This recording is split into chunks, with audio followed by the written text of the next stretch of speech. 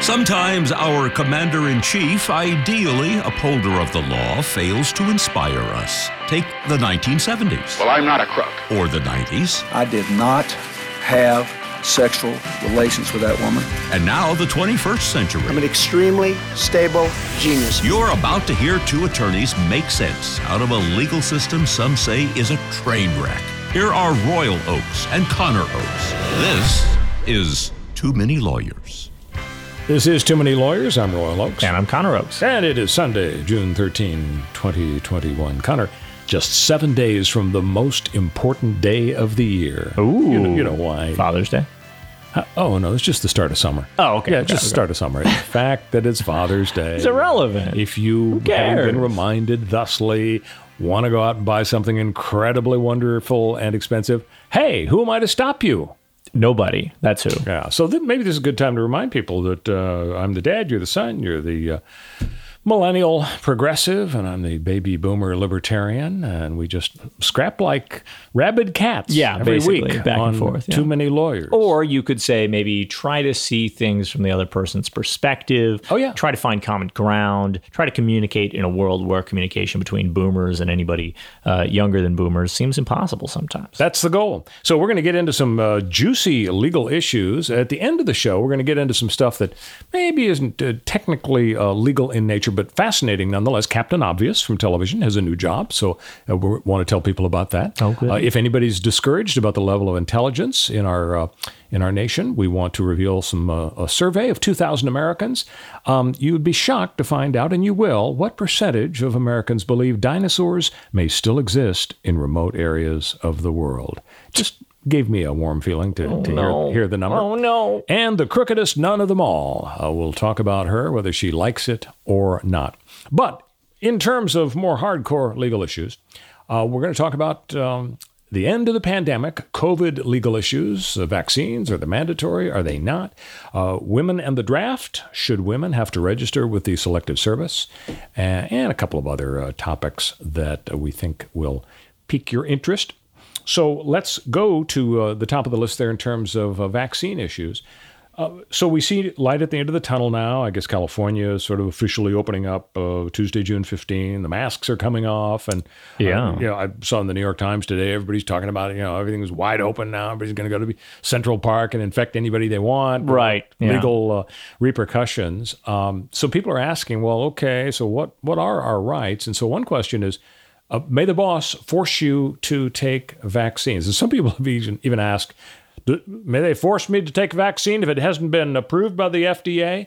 And I think the answer is no. I mean, if the boss says, hey, if you take a Butterfinger and dip it in Listerine, and I order you to do it, they can't do that. Yeah. Well, that's a tricky subject, actually, because approval by the FDA that is authorization for emergency use is the status we're at with a lot of our vaccines. It's true. And so the difference between approved by the FDA as an authorized medicine for emergency use versus actually FDA approval of the vaccine as a vaccine, we're still in the middle of that, right? And so currently there are lots of employers which are currently mandating that their employees get a vaccine that is not FDA approved, just authorized by the FDA for emergency use. And that's the situation with COVID and Pfizer. Now, Pfizer has, as of May, I believe early May, has applied for FDA approval. Moderna has not. They haven't even applied yet. Oh, okay. They've been approved for emergency use,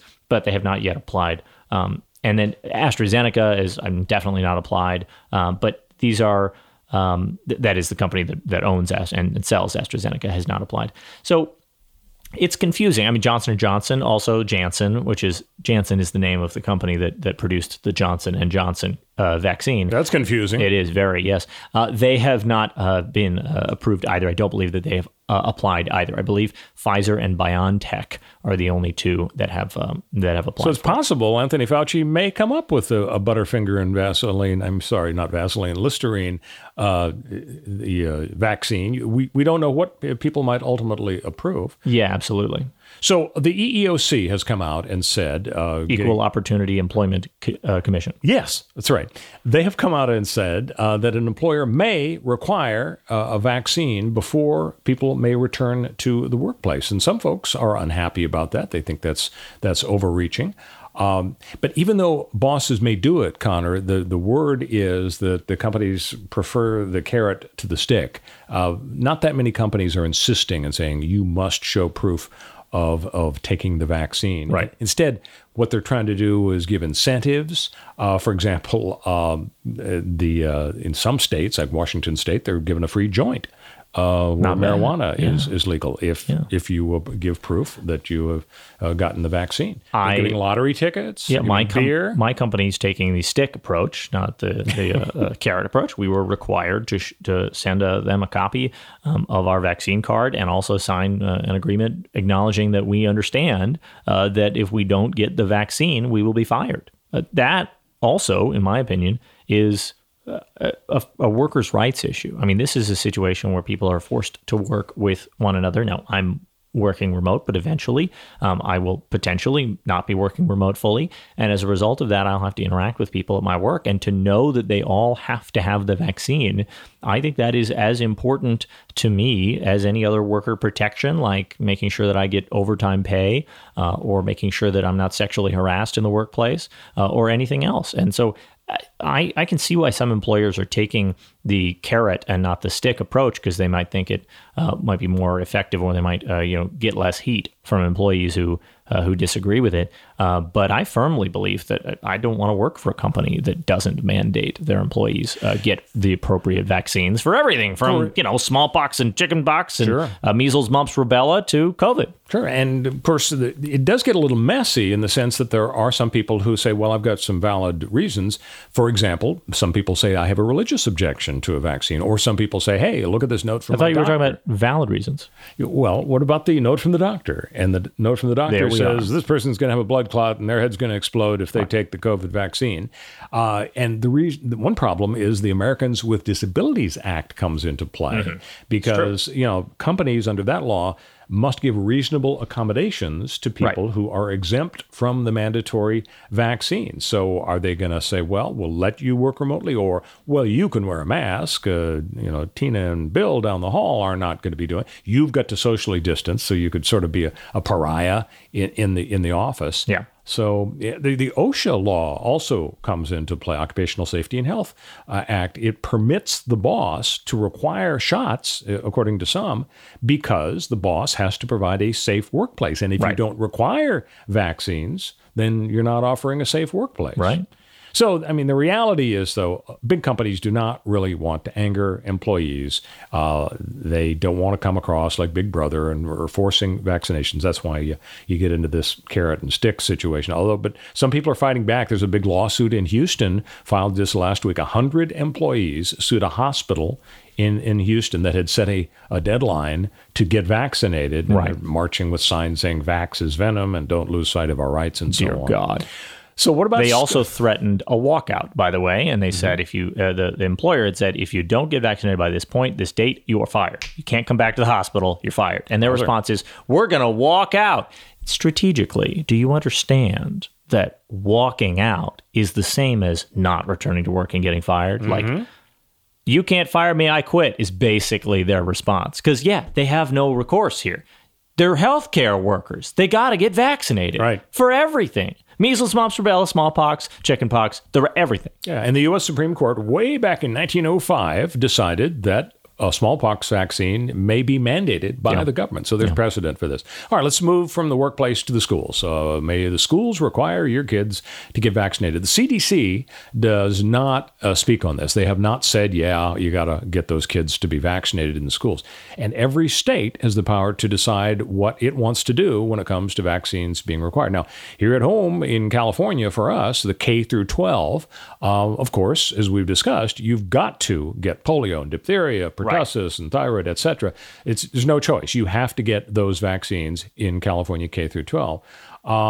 But the K through 12 schools in California are not yet, anyway, requiring a COVID vaccine for kids. And I think a big political battle is going to be looming because politicians know there could be a backlash if they force kids to get shots. And, a lot of people look at it differently and they say, look, when it comes to polio and whooping cough, we're really confident in the vaccine, and we're really confident it's horrible to have any risk of a kid getting polio. Right. Whereas if you think about COVID, we're not so confident about the vaccine. And a lot of people are saying it ain't no big deal if kids are exposed because, of course, 1 out of a million it happens. But in general, children don't suffer. Yeah, I mean, a lot of people may be COVID. saying that, but we are confident in the vaccines. We have enormous confidence in the vaccines. Now, every vaccine is different, and they have different efficacy rates, and they have different side effects. But the vast majority, vast majority of people are completely and totally fine. And there's no reason to believe that the Pfizer and Moderna vaccines especially have any dangerous side effects whatsoever. And in addition to that, we do know that children do suffer from COVID, suffer long-term effects. And yes, while we might look at it and say, well, the rates of dangerous effects from COVID on children are small, the population of our country alone is enormous. So while we might say that, oh, well, most kids are fine if they get COVID, what you're really saying is it's okay that a few kids are not fine when they get COVID. Infants have died of COVID. Teenagers have died of COVID. Young adults have died of COVID. Not nearly as many as old people, sure, with immunocompromised issues and all that, of course. But when we say that, well, only 0.1%, only 0.1% dooms tens of thousands of children to death. No, you're right. What you say sounds sensible. I kind of want to check in with Jenny McCarthy first. Oh, yeah. Maybe any of Oprah's other hosts. Maybe Dr. Phil. She's a babe, and so babes absolutely. have common sense. Yeah, they do. While we're at it, let's get Sybil Shepherd's view because she is the ultimate babe. Sure. So the California UC system, Connor, actually is different from the K through 12 deal in that both the UC system and California State University systems are saying, hey, folks, you want to show up in fall on campus? You're welcome back, staff and students, if you've been shot. Yeah. So those are mandatory. Yeah. The FDA has approved a Pfizer vaccine for kids as young as 12. Now, here is a kind of a scary poll, Connor. Mm-hmm. Parents are split on whether the kids should be vaccinated. Here's the poll. 29% of parents of kids under 18 say, yes, doggone it, we're going to vaccinate them. 32%, wait and see. Let's just see how things, if little Timmy drops dead next door. 15% of parents say, I'm only going to vaccinate them if the school absolutely requires it.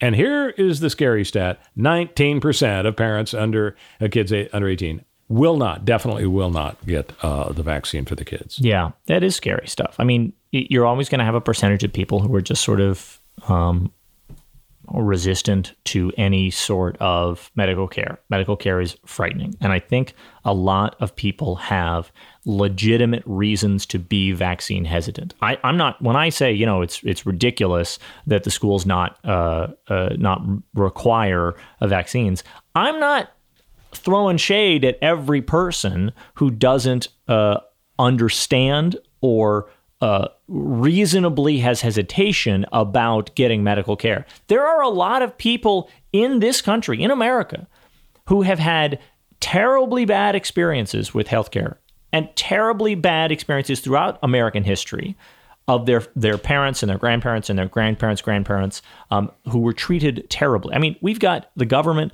in this country who has done unethical medical experiments on its citizens multiple times throughout U.S. history. And the medical care system to this day does not take into account every individual's differences, individualities. And instead, they apply what sometimes turn out to be broad, quick fixes to try to solve public health problems that actually cause bad public health problems for subgroups. I mean, women is a great example. A lot of medical care is tested. Tests are done and have been done for most of American history on men, and especially white men. And then every other deviation from that group is treated as like a weird idiosyncrasy. In fact, birth control drugs were famously, that is, hormonal birth control drugs that women take, and they were designed for women, were tested on men. Seems odd. And then the results were interpreted, you can affect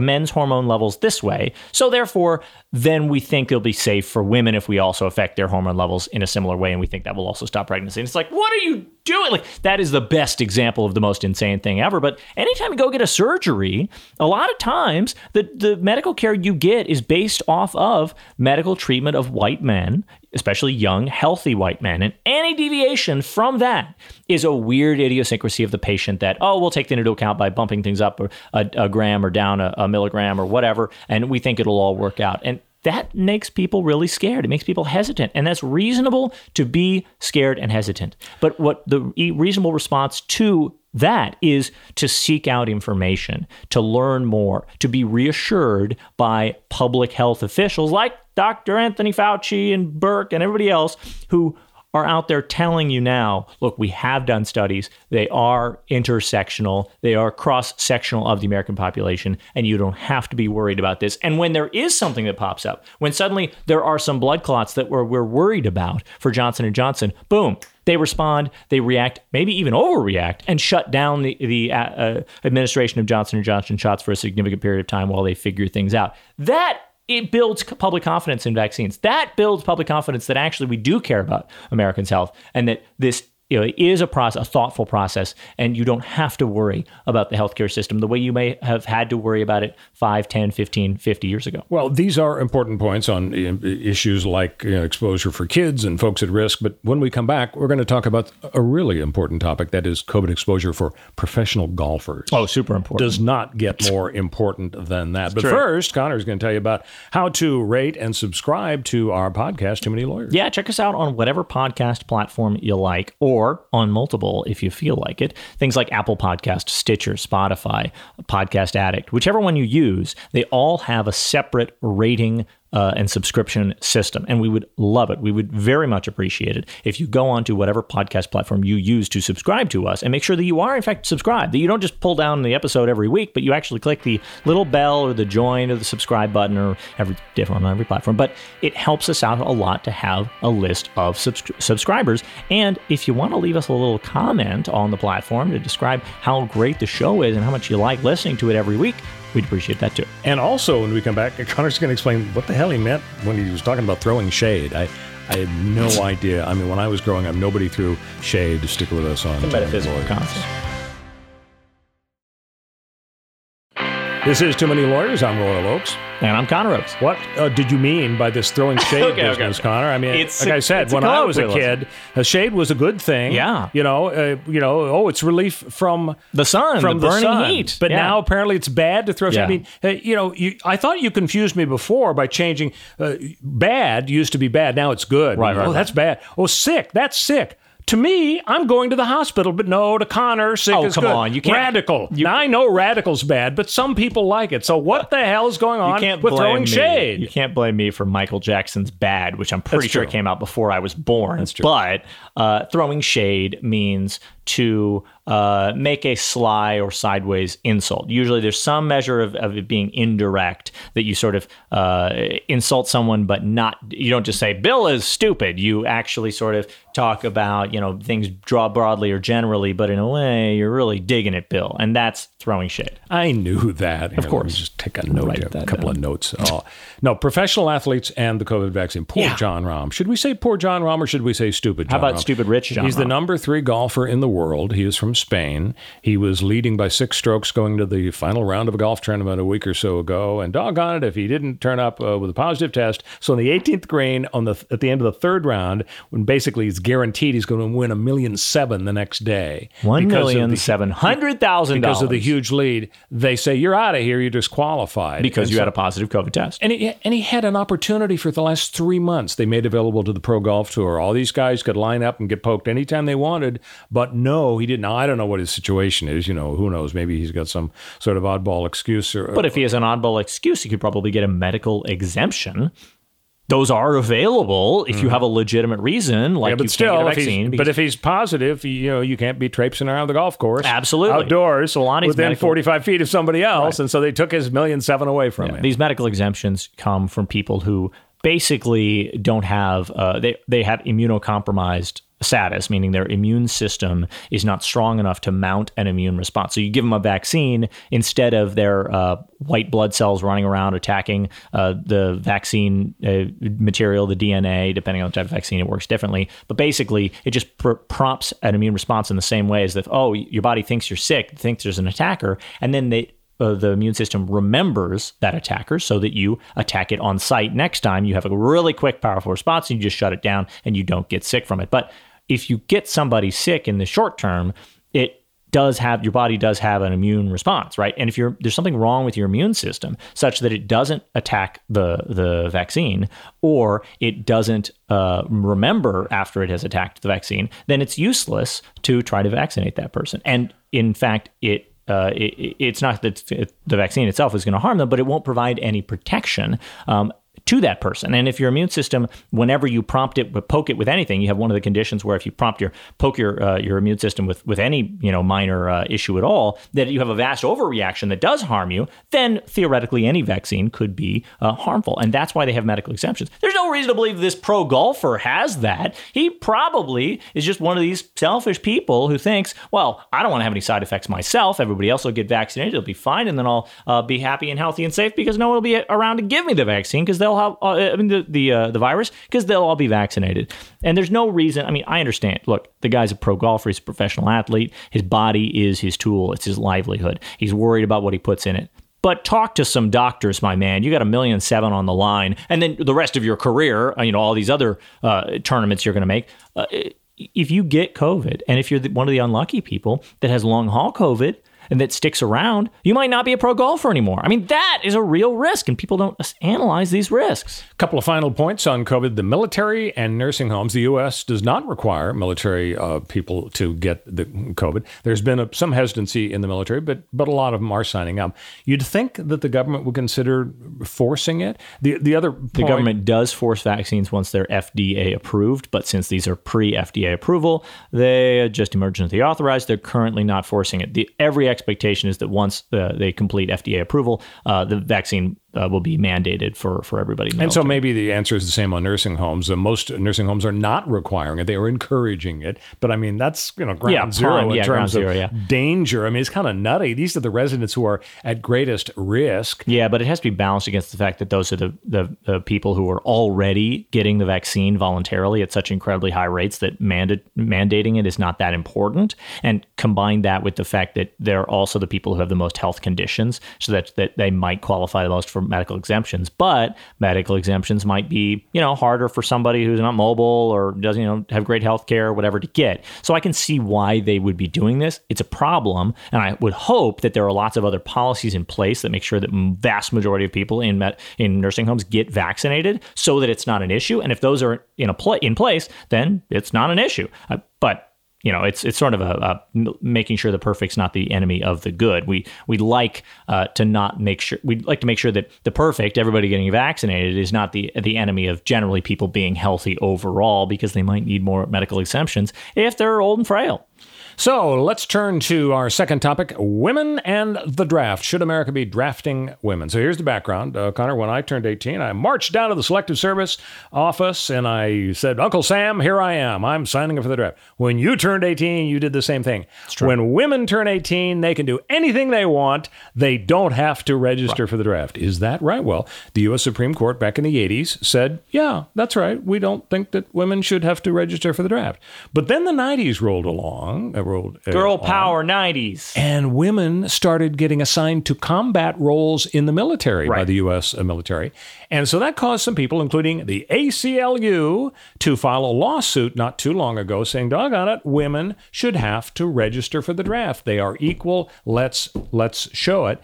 And the lawsuit was rejected by the lower courts. And so then the ACLU, not to be defeated, went to the U.S. Supreme Court and said, please take our case. So the way you ask the Supreme Court is you file a petition for writ of certiorari, and they have to have 4 justices out of the 9 vote to say, yeah, let's take this up. So it doesn't mean that they're going to rule differently from the lower court, right? Especially since only 4 of the 9 are required. But here they didn't have the 4 justices.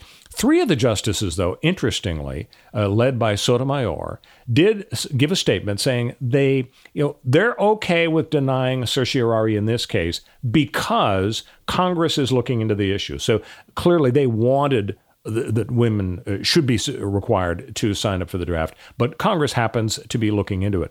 Do you think it's kind of a no-brainer, Connor, that in this day and age that the Congress will say, of course, sure, if we're going to send women into combat, why not have them register? It's a sign of their women's equality with men. Right, exactly. The notion of excluding women from an obligation of citizenship, while it might not be a fun obligation or an obligation that I think should be imposed, the concept being an exemption of women from an obligation of citizenship is based on this sexist notion that women are incapable. And that's the problem. The problem is government recognition or enshrinement of women's inability to accomplish something to serve. Now, on an individual basis, do I think the draft should be applied to anybody, man or woman? No, I don't think that that's a good idea. But it's not about whether the draft is a good thing. It would be like, in my mind, if you had a tax change, right? You had a one tax rate for men and one tax rate for men and one tax rate for women. If that tax went to pay for something I didn't like war, right? If it was directly, what is it good for? Thank you. Yeah, that's pretty good. You should sing that, actually. I think absolutely it'd be nothing. a hit. I believe is the next line. There we are. If there was a special tax that was levied only to pay for war, and it was only levied either against men or women, it would clearly be discriminatory on the basis of sex, even though I might take personal exception to the fact that there is a tax on men or women, in this case, to pay for war. Either way, the issue is whether it's discriminatory at the bottom. And I think a lot of people get sort of stuck on that, where they're like, well, I don't want women to get drafted. It seems like this is an anti-woman thing to make women get drafted. It's not. It's about attacking the underlying assumption behind not having women register for a theoretical future draft. The idea that they can't serve in combat, which we know they can. They're doing it right now. So it's I think, yes, something that is silly and will pass as time goes on. That was easy. Politics is simple. Yeah, we agree. Curing these problems. Exactly. Hey, when we come back, can you be banned from the air by Southwest Airlines? We'll answer that provocative question here on Too Many Lawyers. This is Too Many Lawyers. I'm Royal Oaks. And I'm Connor Oaks. So you're getting on your Southwest Air flight. You're flying from Sacramento to San Diego, but you've got a personality disorder. So as the plane is taxiing to a stop in San Diego, the stewardess reminds you, oh, ma'am, please remember, keep your seatbelt on. Well, the woman passenger reacted to this offensive micromanagement by knocking out 2 of the stewardess's teeth. Dear God. She's been charged with battery, of course, and now Southwest has banned her for life. May they do that? Well, yeah. Turns out, Connor, they may. Who knew, but looked a little into this. Airlines have put folks on the no-fly list for a lot of things. Getting drunk, trying to pass a counterfeit ticket, making a hoax bomb threat, plus refusing to wear shoes on board. Even for smelling really, really bad, which sounds silly until you're trapped on the airplane. Next to, yeah, we're on the tarmac here for about 4 hours, folks, before we take off. That would be pretty awful. Yeah. If you're kind of heavy set, and if you don't fit into the seat with a seatbelt fastened, some carriers are kind enough to provide what they call extenders. Seatbelt extension. No awkwardness there. Yeah. Hey, Cindy, want to bring the extender here to the back row? Yeah. We've got somebody who needs Maybe it. don't use the intercom for that one. Yeah, probably not. So if it all seems harsh, Southwest will remind you it's life and death up there. So as a person who is concerned about personal liberties, Connor, are you okay with giving Southwest this power over life and death? I'm also okay with 7-Eleven banning you if you shoplift. No shirt, no shoes, no service. Don't wear a shirt, right? So I think that it's totally reasonable that, if this was the only airline game in town, that might be one thing. Mm-hmm. If there was no way to travel other than by plane, there's no. But you can stink up the Amtrak train all you want. Yeah, exactly. I mean, like if you're creating a bad environment for the other passengers, you gotta let companies ban people for this sort of thing. I mean, it's not like it's not like you have an absolute right to fly on the airplanes. Good answer. Good answer. I like the way you think. If you're toxic and horrible on Twitter, and the entire nation decides that your presence on this platform is poisonous to public discourse and horrible for our country and our future, then we'll ban you, President Trump. I'm sorry. You got to go. You got to let people. Trivia question, Connor. When I stated to you just a minute ago, good answer. I like the way you think. What movie was I quoting from? Oh my gosh. Jack Nicholson. No, that was not Jack Nicholson. If I do Jack Nicholson, you'll know it's Jack Nicholson. Pierce Brosnan. It was Sam Kinison from Rodney Dangerfield's classic Back to School. Oh, of course. Yeah. Everyone's favorite. You got to get back to your movie watching. Yeah. Okay. Why do we make shoplifting a crime? San Francisco's leading the way. They don't make it a crime anymore. And let's see how you think about that. How you feel about this. You're familiar with Walgreens Drug? Yes, heard of it. Very popular. Except in San Francisco, they've closed 18 San Francisco outlets. The Walgreens folks. Why? Not because of falling demand for Band-Aids and aspirin. No, it seems the city by the Bay no longer considers shoplifting to be a crime, or at least nothing worth prosecuting. So every one of the 18 stores was losing money. And, these people are in business to make money. It's not like they care about your health, really. True. They just want you to buy stuff pertaining to your health. So step one was when California decided not too long ago, hey, if you steal stuff worth less than $950, that's not a felony. Mm-hmm. That's a misdemeanor. Still a crime. Step two was when woke prosecutors decided, you know what? To go after shoplifters really criminalizes poverty. Mm-hmm. We don't like the idea. So then people got clever, the folks who lived near the Walgreens. They would bring their calculators into Walgreens. And when the value of what they were stealing came in just under $950, they'd walk out with it, give it to a pal, and then they'd go back in for another load. Now, here's my problem. If they shoplifted the calculator, that would be the definition of adding insult to injury. It would, absolutely. I would not like that. Yeah. Now, outraged residents who live in the vicinity of the Walgreens, they are protesting this. They want the store to be open, and they make note of the fact that the chain makes lots of money in other states. Right. So if you were king, Connor, what would you do? Would you? I would solve the poverty problem that is leading people to have to shoplift. You sound like Kamala Harris saying, let's solve the root cause of poverty in Central America, and that way people won't want to come to the U.S. Sure. Kamala Harris is also a cop. So I don't know if I'd like to sound like Kamala Harris. You are hard to please. Yeah, definitely. Look, when we have a criminal legal system that is punishing poor people disproportionately for the ways that they harm society compared to punishing rich people for the ways that they harm society, it is entirely reasonable to take stopgap measures that will, in the short term, solve the terrible injustices that our society suffers from. And if that means changing the way that we enforce minor crimes, misdemeanor level crimes like shoplifting, which in the vast majority of situations are not harmful to businesses. And by doing that, prevent more interactions with cops and security guards that lead to confrontations and fights and all the rest.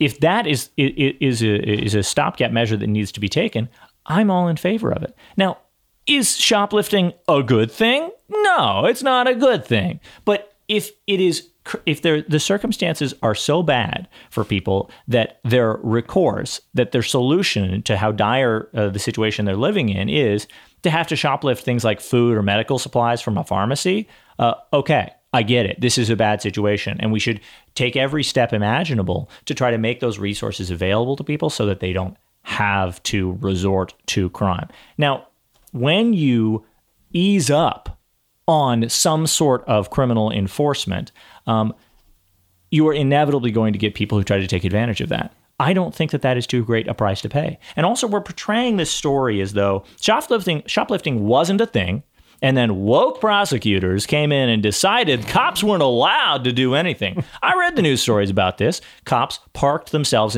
in front of certain drugstores. They weren't prevented from stopping shoplifting in these areas.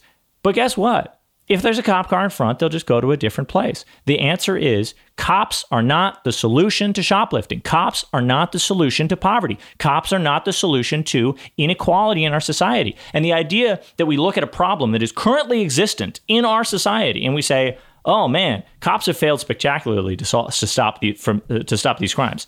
They're just literally completely powerless to solve these crimes. And then we say, oh man, anything we do to defund the police or take away the power of the police will inevitably lead to more problems in that sphere.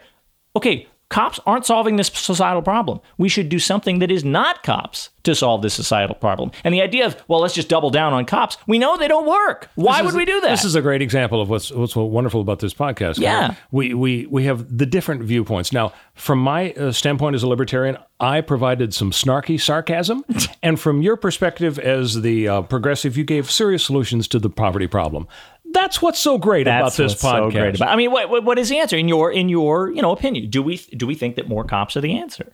Oh, we should double or triple the number of cops because we have so many unsolved crimes out there. That's true. I think I've made my point. I think you're right. Final 2 points we wanted to get into: the crookedest nun of them all, and then the stupidest Americans responding to a poll.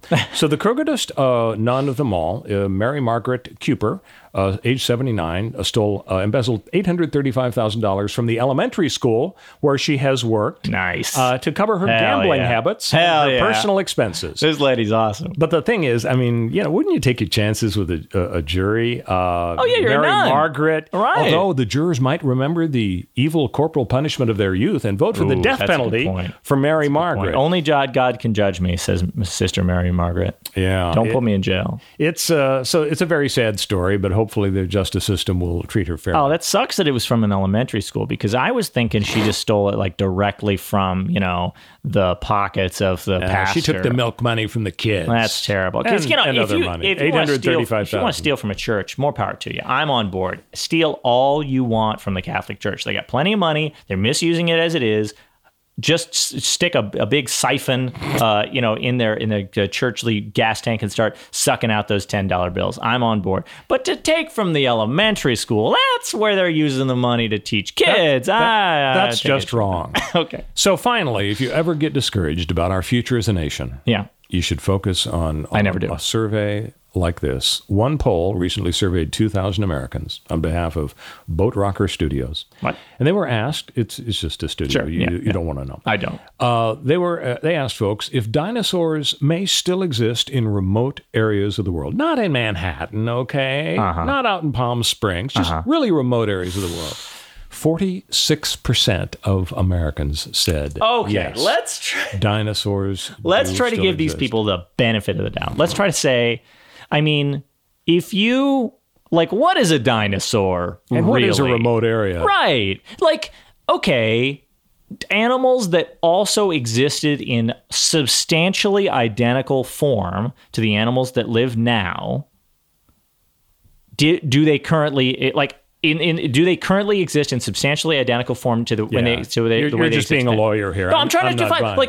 You ask me this on the street, I'm going to say, okay, well, what's a crocodile? Because a crocodile existed in the late Cretaceous. Everybody knows a Brontosaurus and a Tyrannosaurus Rex. But those are the ones we know no longer exist, right? Maybe you ask this person, what about some sort of deep sea whale-like super shark creature, whatever, I don't know. You're just being a Stegosaurus advocate here.